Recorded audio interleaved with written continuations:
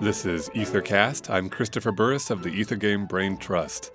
On this week's podcast, we're taking a question that might seem like it has a straightforward answer, but if you twist it slightly or look at it in a different way, you find that the answer isn't so simple. You probably noticed the quotes around the word recording in the title of this episode. When were the first recordings of classical music? It sounds like an easy enough question to answer if you've got Google or you know somebody with a phonograph.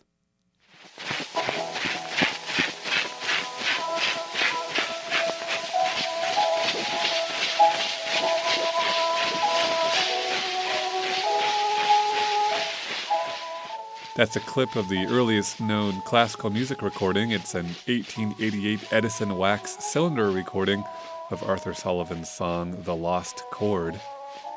But let's examine the principle of a recording a little more closely. What's at the heart of a recording that makes it a more precise method of preservation than, say, an original manuscript, a piece of sheet music in the composer's own hand? Well, a recording captures all those little things that happen during a performance that you can't indicate on the page. Us music snobs call this performance practice. It's basically everything that's implied and never really written down in music. A great example of managing performance practice is when you have to deal with tempo, or the speed at which you play a piece. Take this recording of the Gigue from Bach's Fifth Unaccompanied Cello Suite. We'll hear both Janos Starker and Yo-Yo Ma play the opening phrase.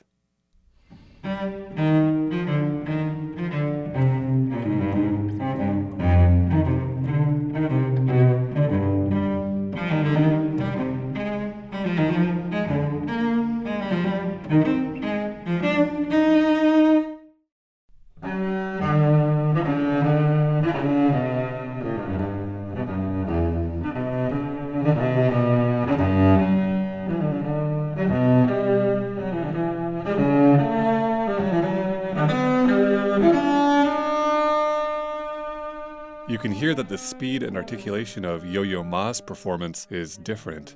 Which one is close to how Bach would have played it? Bach didn't leave anything specific on the original manuscript that tells us about the speed of the piece, possibly because the word gigue implied a certain tempo to most Baroque musicians. If we had a recording of Bach playing it, we would know exactly how fast it should be played. And that's the key to an audio recording. It gives us precision on this performance practice decision. Now, I will eat my hat if anybody ever finds a recording of J.S. Bach or any 18th century composer playing their own music, seeing that the phonograph wouldn't turn up for over 150 years after Bach's death. But what if I told you that actually there is something, and I would even call this a kind of recording, from about only 30 years after Bach's time. If you were to head on over to the countryside of Hungary in 1793, you'd find Austrian composer Joseph Haydn working on an amazing project for his patron Nikolaus Esterházy.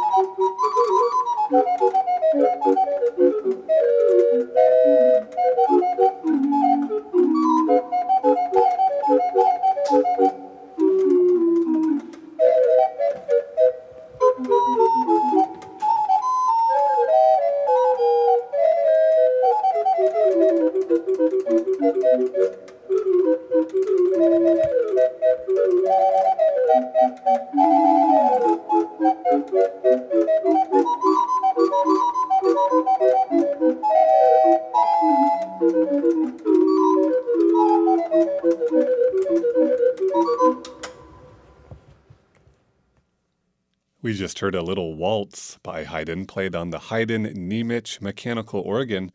This amazing little contraption was the product of a collaboration between Joseph Haydn and Father Joseph Niemiec, a monk who served as Nicholas Esterházy's in-house clockmaker and librarian.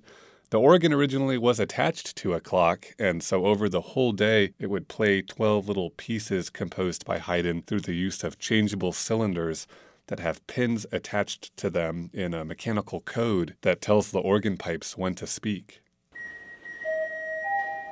Now, obviously, this doesn't sound the same as if it were an audio recording of Haydn actually playing his music. Any expressive articulation of the music is pretty much non-existent from the organ, but it does solve that question of tempo that we had earlier. We know that Haydn was present as this machine was being built and completed, and so he would have had control over how fast or slow it played his music. That's why this machine carries, at least in principle, the same kind of authenticity as an audio recording.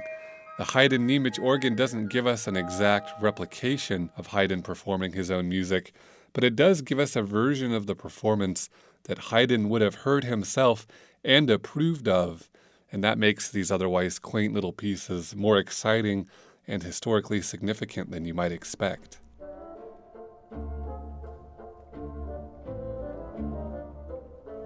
We'll leave the Haydn-Nemec mechanical organ to its whirring and clicking, and I hope you've enjoyed this episode because I'd like to explore more mechanical instruments in later episodes. I think there's a whole history of classical music and consuming musical entertainment that can be told through exploring mechanical instruments, and it's a narrative that's pretty underserved. In the meantime, you can join me and Ether Game host Mark Chilla for our regular classical music quiz Tuesday nights at 8 o'clock on WFIU, and we'll explore some more curiosities of classical music next time on Ethercast. I hope you'll tune in. I'm Christopher Burris. Thanks for listening.